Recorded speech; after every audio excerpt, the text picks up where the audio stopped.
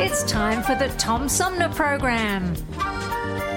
The Tom Sumner Program is a live variety show with music, comedy, and special guest interviews every Monday through Friday. The Tom Sumner Program. Old-fashioned radio for a new generation.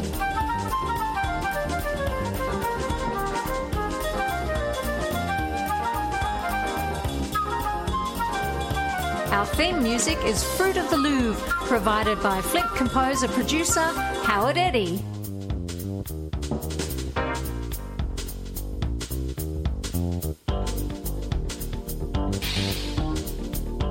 Stay tuned, because it's on now. Old-fashioned radio for a new generation. The Tom Sumner Program.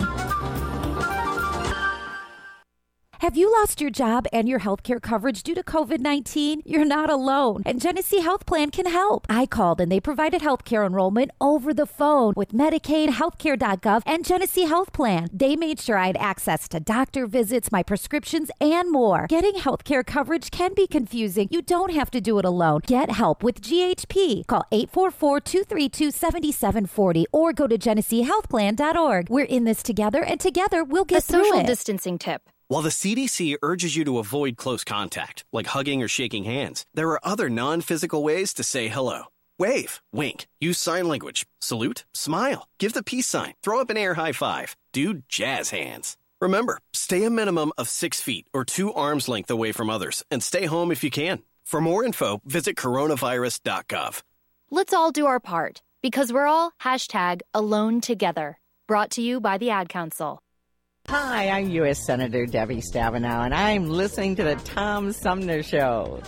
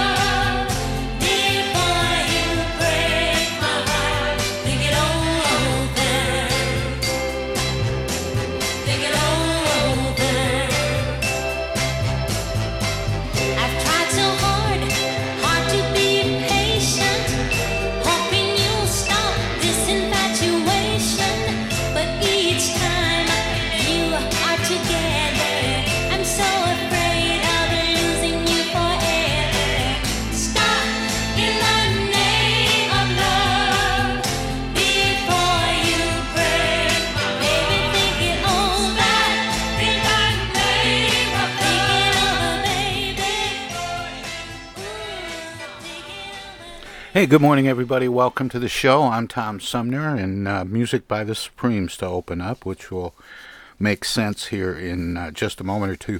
We've got a great show planned for today, a pretty packed show, actually. We have an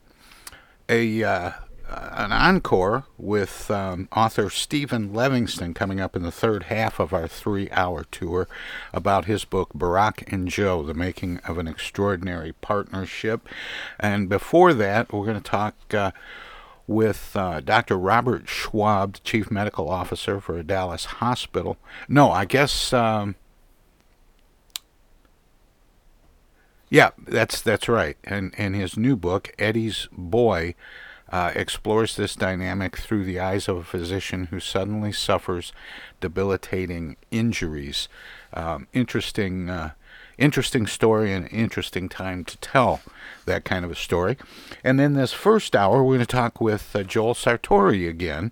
This is a brand new conversation with a new edition of the Photo Arc.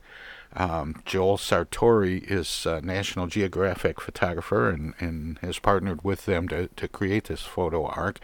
And he's up to 11,000 different species he's photographed for this project so that they won't be forgotten. Many of them are likely to become extinct. But I opened the show with music by the Supremes in honor of Mary Wilson, a founding member of the Supremes who passed away at age 76, suddenly, according to a statement from her longtime friend and publicist, Jay Schwartz. She was at her home in Henderson, Nevada. She is survived by her daughter, son, several grandchildren, a sister and brother, and, of course, all of us. Schwartz said the services will be private due to COVID-19 restrictions, but a celebration of Wilson's life will take place later this year. I imagine there will be several different events to honor the memory of Wilson, who used her fame to promote a diversity of humanitarian efforts, including ending hunger, raising HIV/AIDS awareness, and encouraging world peace. Wilson was also instrumental in passing the Music Modernization Act in 2018, which aimed to modernize copyright-related issues for new music and audio recordings in the face of new technology like digital streaming, which did not protect music recorded before February 15th, 1972, according to the statement. Anyway, we'll squeeze in, I think... Yeah, we've got time to squeeze in just a little bit more music. Another one of the Supremes' #1 hits. Again, Mary Wilson passed away at the age of 76 at her home in Henderson, Nevada. And she was a founding member of the Supremes. So we're going to squeeze in a little bit more from the Supremes and Mary Wilson. Another one of their #1 hits. The one we opened with was one. And here's another #1 hit from the Supremes, and then we'll talk to Joel Sartore.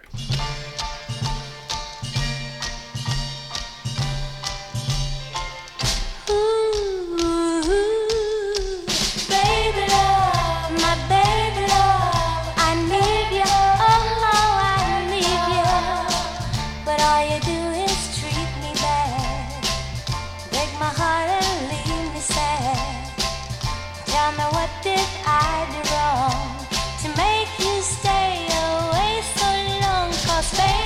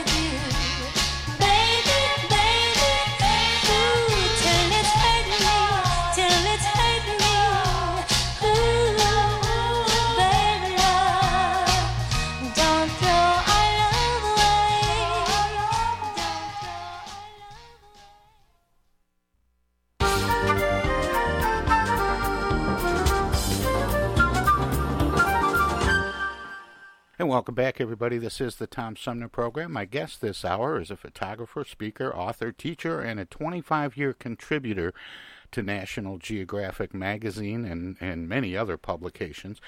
And I'm not sure if it's by assignment or by obsession, but he is the photographic force behind National Geographic's The Photo Arc, which we've talked about before, but the work continues for my guest, Joel Sartore, who joins me by phone. Hi, Joel. Welcome back to the show.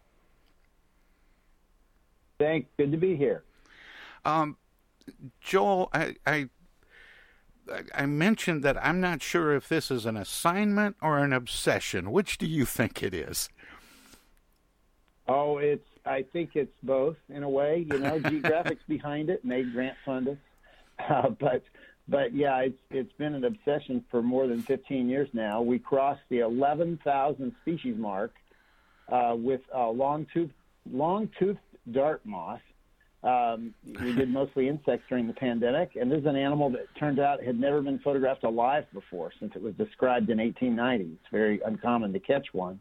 Wow. And so it's truly an obsession. I think, you know, another 10 or 15 years I'll be done. But since I'm 58, I'll be done in every way, I would imagine. The goal is just to get, you know, nice portraits using studio lighting and on black and white backgrounds so you can really look animals in the eye undistracted. Every captive species in the world, and then some. So we're really trying to just show the public what biodiversity looks like and get them to care. And you're working with both captured animals, but also ones that are endangered. Yeah, that's right. We're working with rare or common species, and you know, it could be anything. It could be insects, fish, birds, reptiles, amphibians, mammals. We're really trying to just capture what biodiversity looks like in a way that's beautiful and gives all species an equal voice. On these black and white backgrounds, there's no size comparison, so the mouse is as big and important as an elephant, really. So, we figure, you know, we want to get to at least 15,000 species and maybe 20, depending on what the world has in captivity. And, you know, we're well on our way at 11,000. And what's fascinating about this is one estimate puts it at 1 million animal and plant species are threatened with extinction. I would think a lot of people would be surprised to even know that there were 1 million different species of animals and plants. Right. There are millions, multi-millions of species that we know of so far. So we're people think of animals, they think of what they see in zoos. They think of gorillas and tigers and giraffes and that kind of thing. But what we certainly photograph and celebrate those. But what we really want to do is try to show people the animals that we don't think would ever have their voices heard otherwise, like the Palawan stink badger. It's their version of a skunk over in the South Pacific, or the Florida grasshopper sparrow, which is a small brown bird that even when he's singing, it's hard to hear him. Or the Delta smelt, a little bitty minnow-type creature, lives in the Sacramento River basin. We want to really showcase these animals so that people can learn that there's amazing diversity all around us still, but we've got to pay attention. I mean, there's so many that are on the run today in terms of extinction or threat of extinction.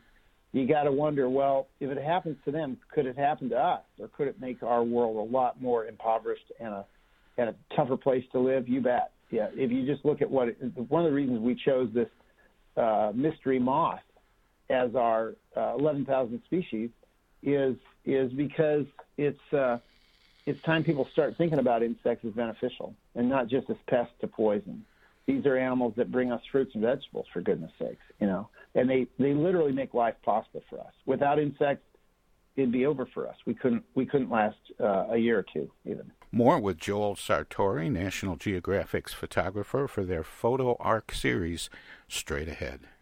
Hello out there, everybody. It's me, Tigger. T-I-G-G-R. That spells Tigger. And don't forget to remember to listen to Tom Sumner program on account of because he's so bouncy.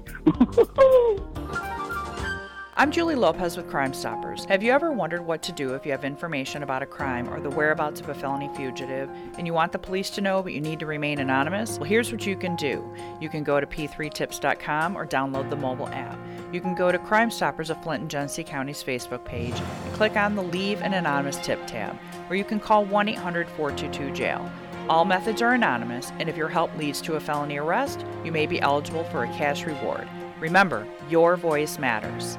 Wearing a mask helps prevent the spread of COVID-19. Wear your mask correctly. Wash your hands with soap and water for at least 20 seconds before putting on your mask. Holding the ear loops or ties, make sure the mask covers your nose and mouth and secure it around your chin. Try to fit it snugly against the sides of your face.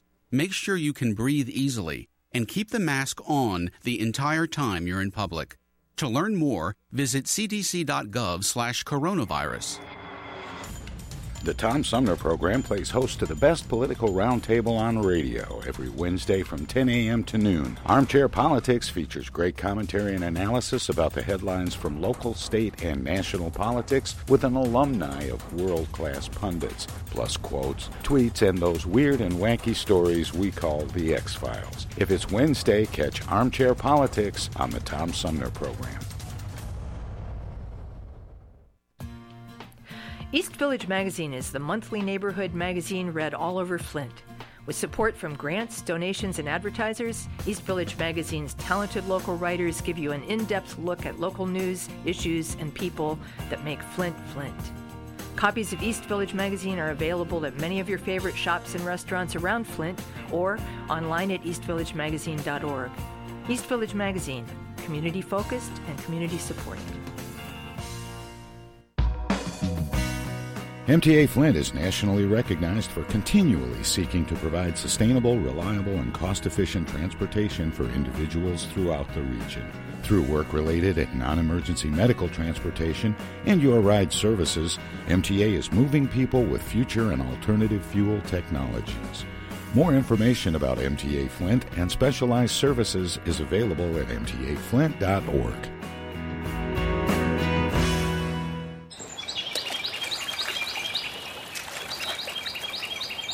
Imagine a journey down a picturesque riverway.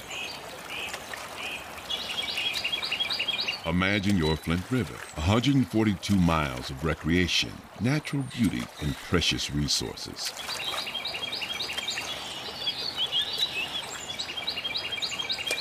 The Flint River is a vital resource that is available for all to use and enjoy. The river and its ecosystem provide unlimited recreational opportunities and natural beauty while supporting wildlife in a vibrant landscape. We all have a responsibility to protect and preserve this precious resource. Learn more at flintriver.org or call the Flint River Watershed Coalition at 810-767-6490.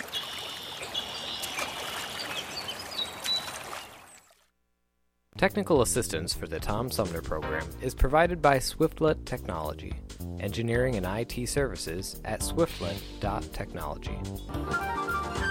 The Tom Sumner Program.com. The Tom Sumner Program.com.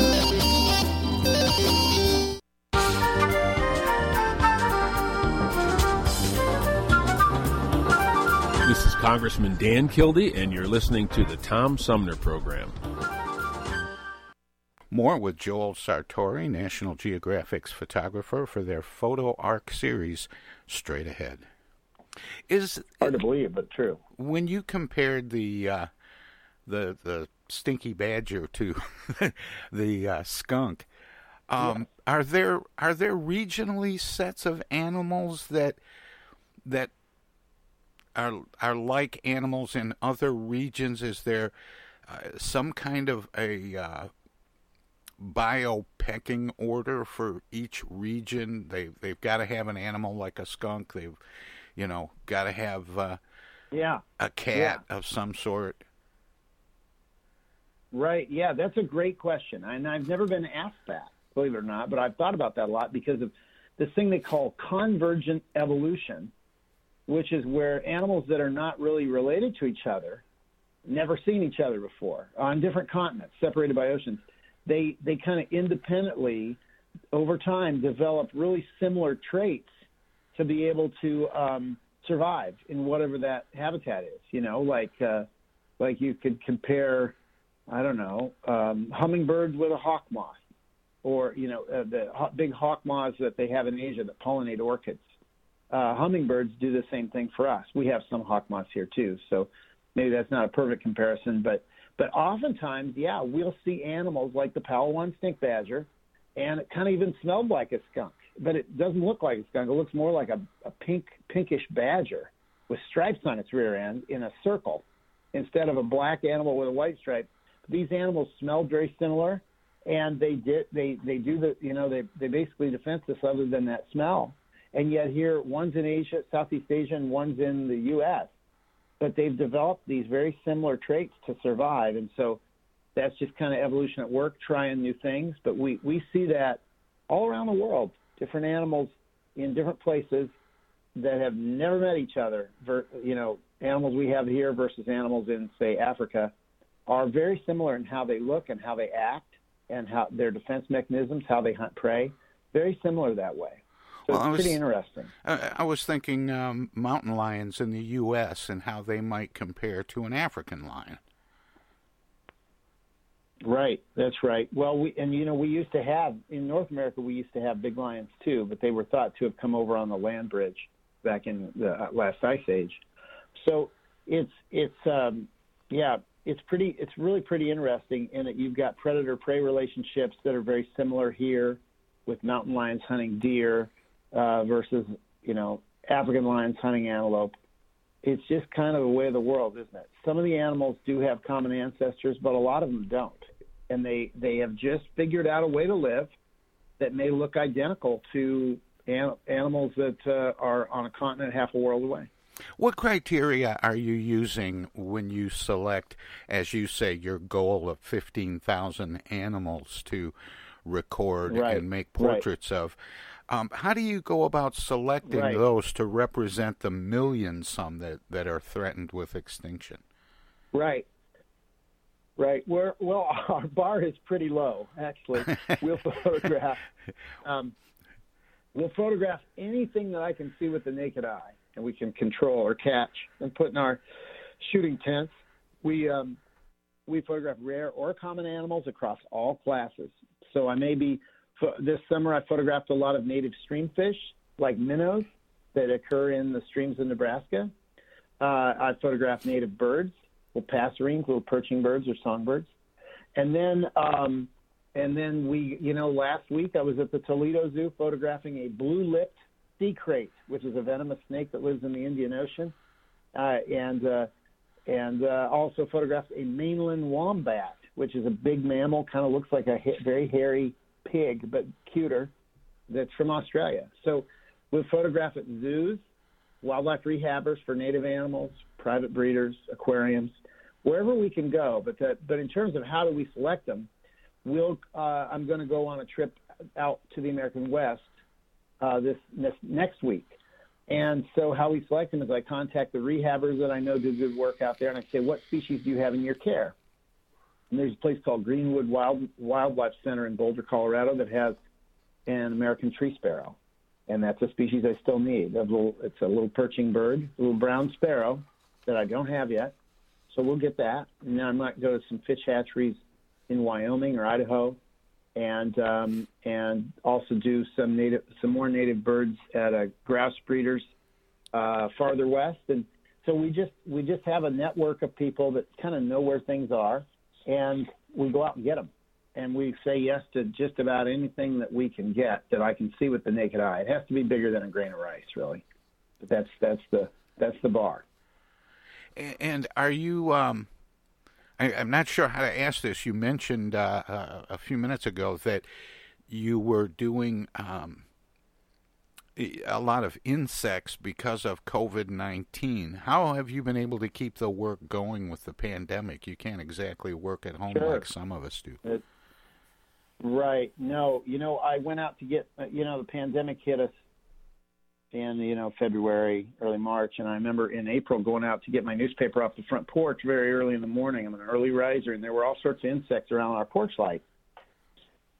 Maybe it was not even in early April. And I thought, wow, look at all, it's not just moths. Look at all these animals. And so I got to looking at them, I was thinking, I bet I could do insects this summer. So we started doing that just on my back porch and front porch. Then we started using bigger, powerful lights to attract them. Then I drove out to the sandhills of Nebraska and stayed in a friend's basement, safe and distanced. These are all things we could photograph out in garages or out in the open using a portable generator. Went up to our family cabin in Minnesota, did the same thing. Did little day trips out from my home in Lincoln, Nebraska to a park called Waubonsee State Park in western Iowa. Indian Cave State Park in Nebraska is wonderful. These are places that are very wild with native prairie, and they're not using chemicals. They're not pouring poison all over everything, which is a very bad idea. If you have a home with a lawn, don't pour anything on your grass.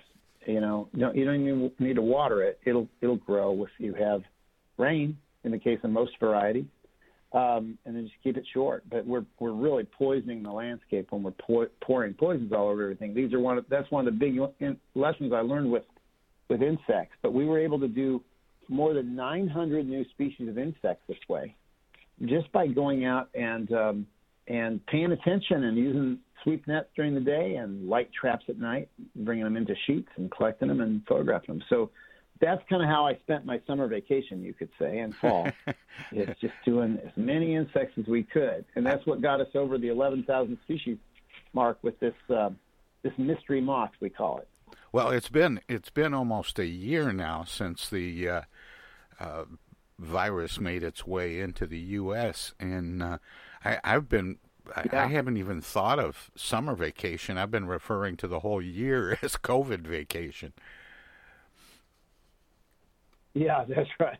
That's right. It's been something. I mean, I've appreciated the fact that I've been able to work still, obviously, and Geographic grant funds us, and we just need to keep going. And our staff's been able to keep busy. I know it's been really hard on everybody, obviously, but we just wanted to really show how important insects are. The more I photographed insects, the more I realized I'd been missing something by not photographing anything much more than the butterflies and beetles and walking sticks that most zoos have. That it's the little things that really keep the earth spinning for us. Plants and insects really make life possible for us. Without them, we'd be done. How many insects are in really catastrophic decline right now because of chemical use and habitat loss? So that's something we can talk about with the public. Absolutely. How many editions of the photo arc are there, and how often, how many animals do you have to get captured on film or digitally until a new edition comes out? Well, I mean, in terms of the milestones, every 1,000 animals. That's a big deal. And we shout that out, So this is the 11,000th. And then we're going to do a new book that'll come out next fall on the photo arc. We do a book every 3 years as we move along. Our main book was the photo arc, which was kind of our introduction to the project when we were at the 5,000 species mark. And that was another book called Vanishing when we were, that had a forward.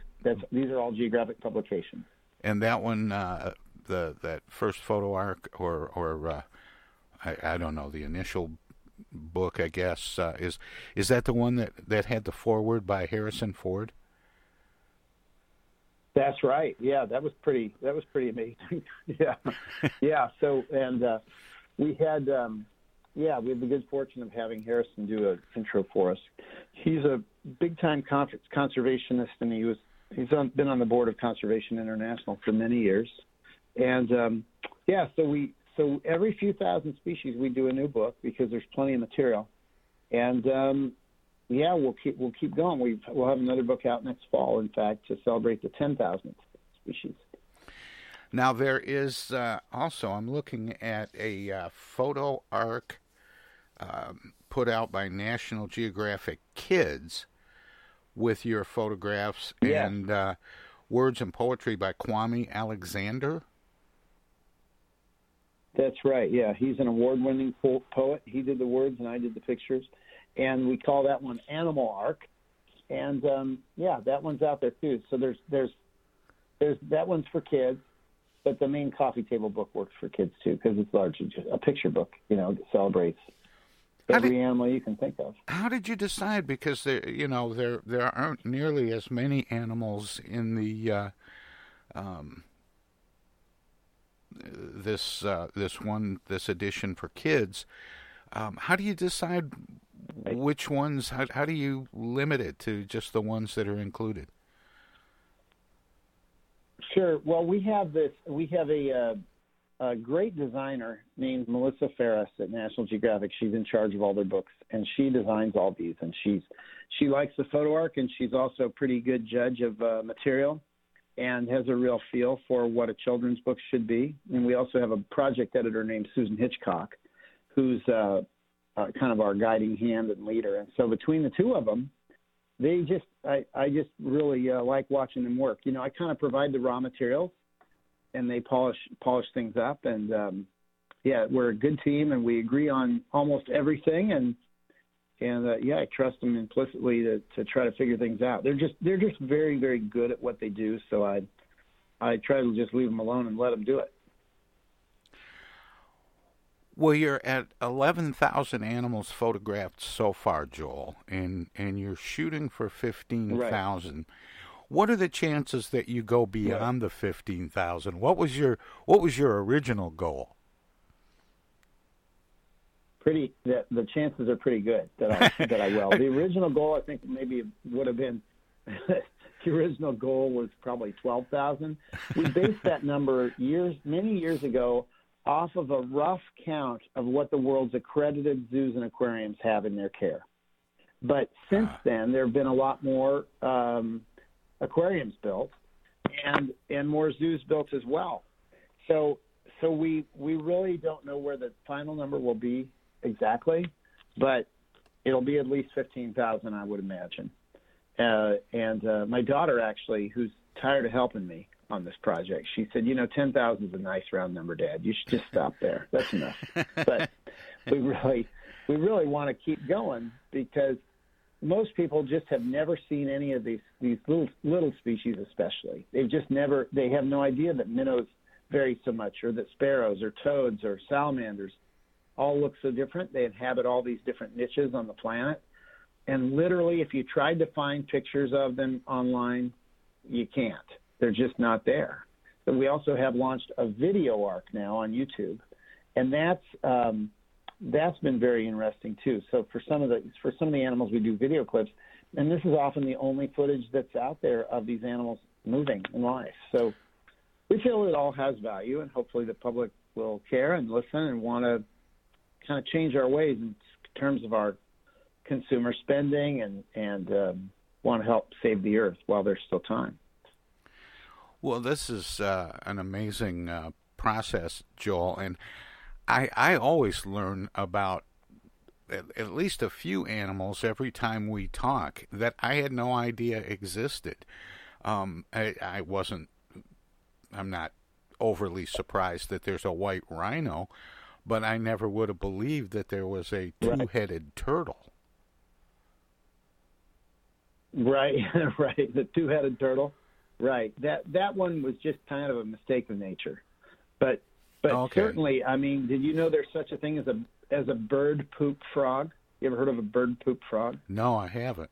Literally, it's a black frog with a little white flash of coloration on it, so that as it's on the forest floor, if a threat comes by, it just stays still. And in dark leaf litter on a dark forest floor, it literally looks like bird poop from above. So they really are camouflaged ingeniously. So nature's amazing, and we try to celebrate all of it that we can. And again, the name of the game is public education. We're kind of a long-term ad campaign, a decades-long ad campaign on behalf of nature and why it's important to save it. So, I mean, I'm hoping people that are listening will realize that we can do stuff right at home. You can plant a pollinator garden in your own backyard. We did that here at home. we brought in a lot of butterflies and native bees. We did the same thing over at our office. We planted native prairie and lots of pollinating plants, and it was amazing. And I bet you I photographed 100 different species of bees and butterflies on these different plants that we planted. Plant a vegetable garden is a good idea too, because it actually shows your kids how fruits and vegetables are grown. You know, it's most people just think of food as coming from the grocery store. They'd be amazed that they don't need a grocery store for a lot of common vegetables in the summertime. Yeah, that's where I do my hunting. yeah. I mean, you'll be lousy with tomatoes and potatoes and carrots and cucumbers especially. But it's kind of important that people realize that we really do need nature. It doesn't need us, and nature will come roaring back. We just have to give it a little break. So I would encourage people to think about not pouring chemicals of any kind on their lawn. That all goes into the groundwater eventually. Pesticides, herbicides, that's really hard on people to drink it. Chemicals in the soil move and they get into watersheds. I would encourage people to insulate their homes well. That's money in the bank every month going out your roof, or stop from going out your roof as you heat and cool your home. Eating less meat, good for nature, cheaper way to live, more healthy. There's a lot of different things people can do that will put money in their wallet or their purse, and also help save the planet. It's fun, you know. I really enjoyed seeing all these different bees and butterflies coming into our pollinator gardens. It was awesome. Do you have a targeted wish list, or will that be sort of determined by what's available? Yeah, that's right. The latter. It's whatever I can find as I travel around. We're going to a couple of wildlife rehab centers next week. We'll just see what they have in their care at the time. It's just really hard to predict what's going to be where. So we take it as we can get it. Now, zoos are easier to predict because they have inventories of animals that they've had for a long time. So we can check out zoos as well. But yeah, it's just kind of, I make a driving route because of the pandemic. I'm not flying overseas. Right. I kind of make a driving route and just go on down the road, and we see what we can get. So it's a little bit random, but it's also thought out, at least in terms of what part of the countries I'm going to and for what native species I'm hoping to get. Well, Joel, it's we're almost out of time, but it's good to know that the work continues. And as you know, I always give guests an opportunity to let listeners know where they can find out more about what we've been talking about. Obviously, the book's a great place to start, and there's information besides the animals in the book, and people can go to National Geographic's various websites. But Joel, do you have a website where people can keep track of you and your work, past, present, and future? Do, you bet. Absolutely. They could go to joelsartore.com, JoelSartore.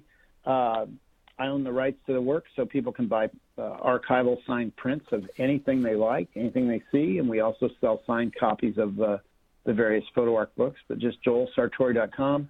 If they forget that, they can just type in photo arc on Google, and up it comes in lots of different ways. So, yeah, we appreciate it, and I'd just like to kind of leave folks with this. I mean, everybody Sure. talks about voting these days. You know, you vote every time you spend your money. Every time you go to your retailer, you're and buy something, you're saying, I approve of this. Do it again and again and again. Well, if it's something that's tough on the environment, like furniture made from old growth forest hardwood forests in Asia, that's pretty rough. That's hard on orangutans. That's hard on hornbills that live in the forest. If you're going someplace to buy, let's say, sustainably produced food or sustainably produced wood, if you're buying a smaller car and driving it less, these are all things that are very beneficial. I mean, you don't have to worry about saving the whole world, but you can just try to save things in your own home, your own household, buying less, reducing, reusing, recycling, and knowing that you did what you could right in your own neighborhood. You know, that's enough, and it's probably about all we can do, each of us, is to control, our own domains, and just to know that we did the best we could, and that's okay. I mean, I just think we need to be more thoughtful going forward, or we're really going to have a much harsher world to live in every way. Well, Joel, thank you for spending this time with me, and best of luck as you continue this work. Thank you. I really appreciate being on your show. Take care. That was Joel Sartore. He is a photographer, speaker, author, teacher, and a 25-year contributor to National Geographic magazine, as well as Autobahn, Geo, Time Life, Newsweek, and Sports Illustrated. He has written several books, including National Geographic's Rare Portraits of America's Endangered Species, Photographing Your Family, and Let's Be Reasonable, a collection of essays from the CBS Sunday morning show. Sartore and his work have been the subjects of several national broadcasts, including the National Geographic Channel's Explorer, the NBC Nightly News, NPR's Weekend Edition, and an hour-long PBS documentary At Close Range. Again, his website is Joel Sartore, that's S-A-R-T-O-R-E, Joel Sartore.com. And the book, the collection, is the Photo Arc. There are several editions out as they collect more animals, 11,000 so far. Just amazing. And there's a kids version from National Geographic Kids called Photo Arc, celebrating our wild world in poetry and pictures, with words by Newbery Medal winner Kwame Alexander. Anyway, we'll have more of the Tom Sumner program.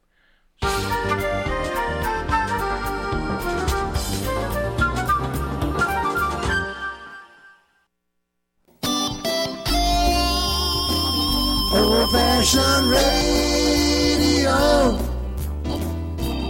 for a new generation. The Tom Sumner Program.com. The Tom Sumner Program.com. The Tom Sumner Program.com.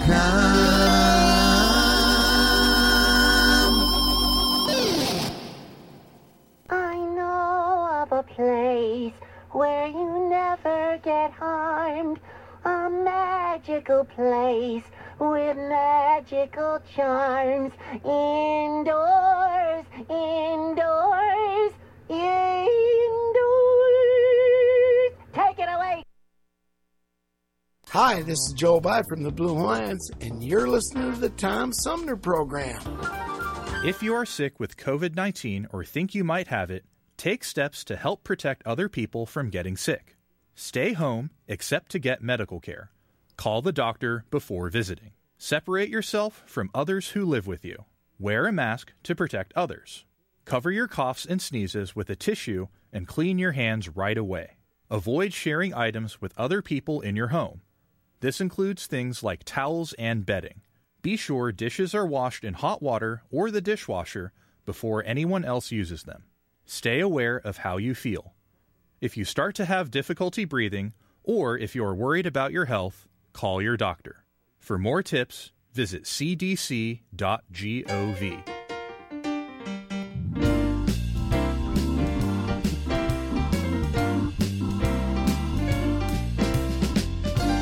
Hey, this is Tom. Most of the music you hear on the Tom Sumner program is provided by local artists. Tune in Fridays for live music and conversation with some of the area's most talented singers, songwriters, and performers. Hi, this is Greg Nagy. Hey, this is Harper. Hi, this is Joel By from the Blue Lions. Hi, this is Alexander Zonjic. Hi, this is Mark Farner. This is Maurice Davis. Hi, this is Rochelle Ray. Hi there, folks. This is Sweet Willie T. Hey, this is Steve from the Nashville office. I'm Gwen Pennyman Hemphill. The Tom Sumner program, celebrating the rich talent pool from Flint, Genesee County, and throughout Michigan.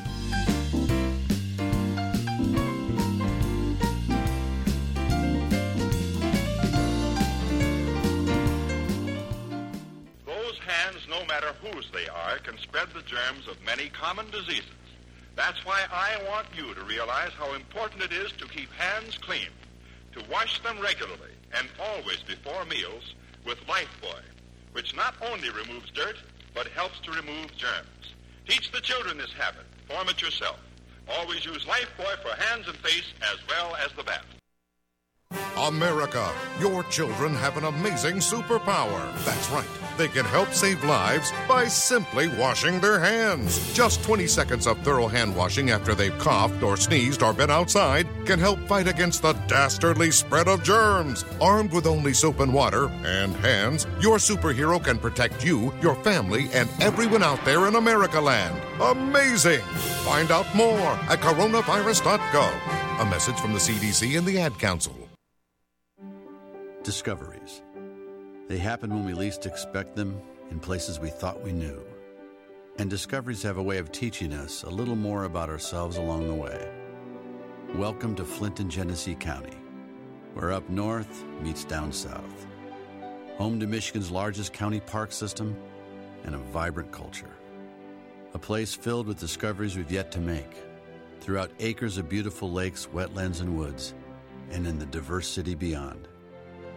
Where the uplifting melodies of gospel choirs fill the air, where the work of renowned artists color the galleries and museums, where the fresh fruits and vegetables at the downtown farmers market awaken our senses, and where the cultural center and planetarium broaden our view of the world. Let's spend a few days enjoying the wonders of Flint and Genesee County, where the joy of discovery is pure Michigan. Your trip begins at michigan.org. Tom Sumner Program.com. The Tom Sumner Program.com. Hey,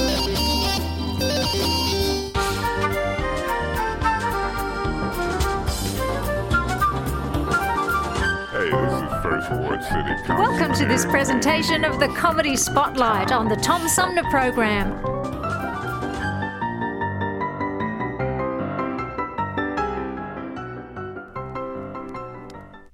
There's a fellow by the name of Noah, built an ark. Everybody knows he built an ark. You say, what did Noah do? You say, well, he built an ark. But very few people know about the conversation that went on between the Lord and Noah. You see, Noah was in his rec room sawing away. He was making a few things for the home there. He's a good carpenter.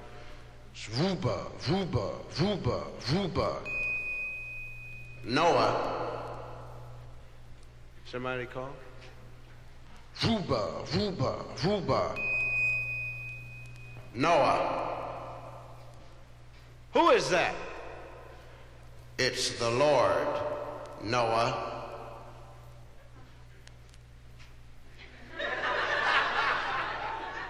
Right.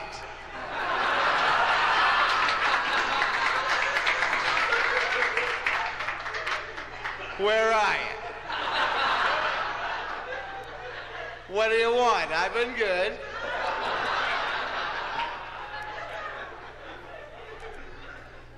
I want you to build an ark. Right. What's an ark?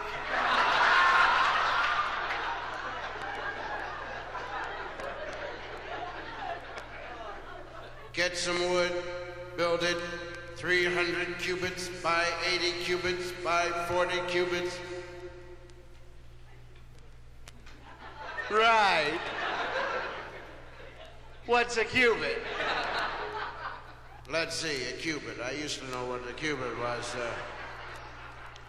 Well, don't worry about that, Noah. When you get that done, go out into the world, collect all of the animals in the world by twos, male and female, and put them into the ark.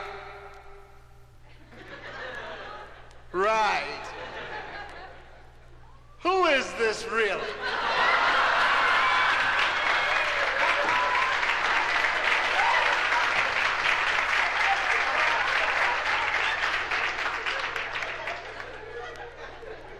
What's going on? How come you want me to do all these weird things? I I'm going to destroy the world. Right.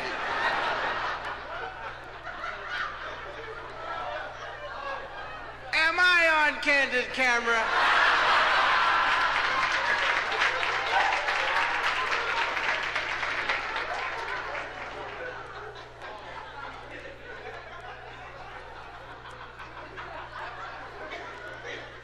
How you gonna do it? Gonna make it rain for 1,000 days and drown them right out? Right. Listen, do this, you'll save water. Let it rain for 40 days and 40 nights and wait for the sewers to back up. Right.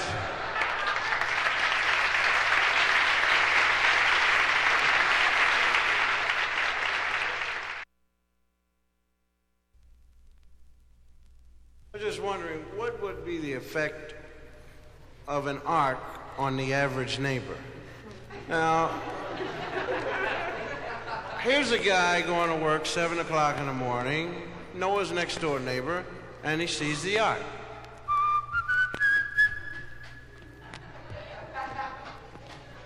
Hey! Yo, up there! What do you want? What is this? It's an ark. Uh-huh. You want to get it out of my driveway? I gotta get to work. Listen, what's this thing for anyway? I can't tell you. Ha ha ha ha ha ha ha. Well, I mean, can't you give me a little hint? You want a hint? Yes, please. How long can you tread water? Ha ha ha ha.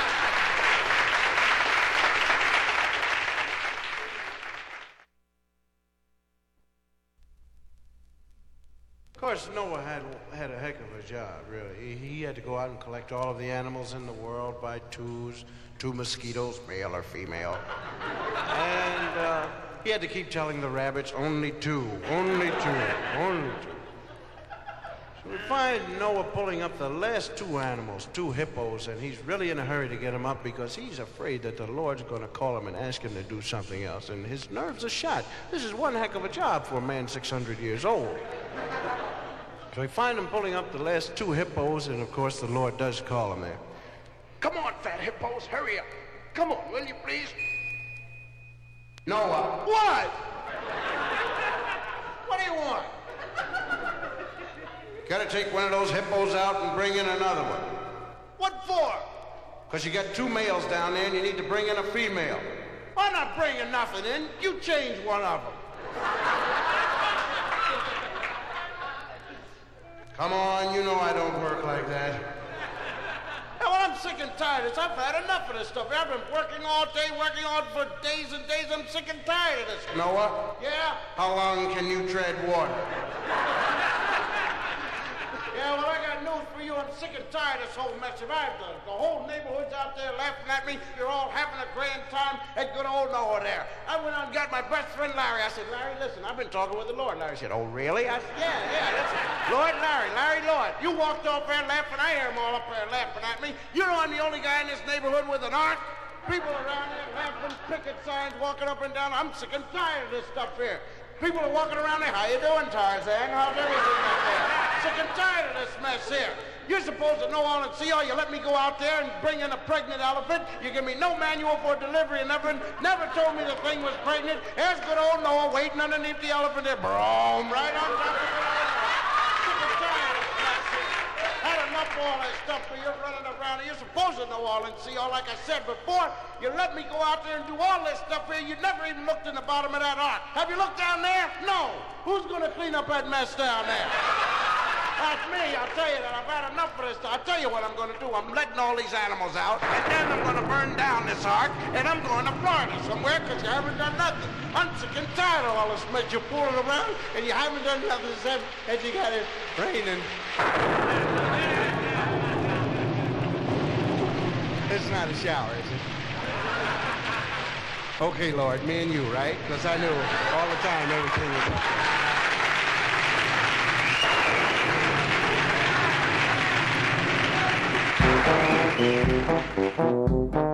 This was another comedy spotlight on the Tom Sumner Program.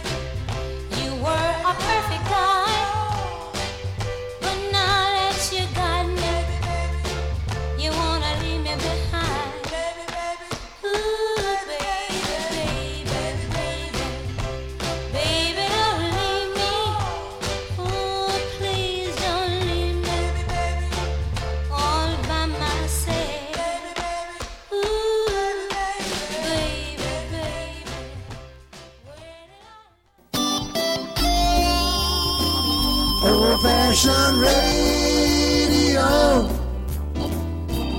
for a new generation. The Tom Sumner Program.com. The Tom Sumner Program.com. The Tom Sumner Program.com.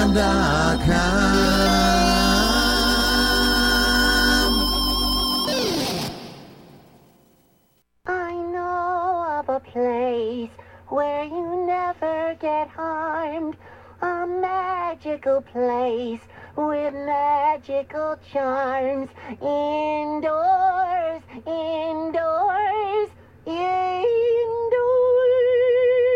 Take it away.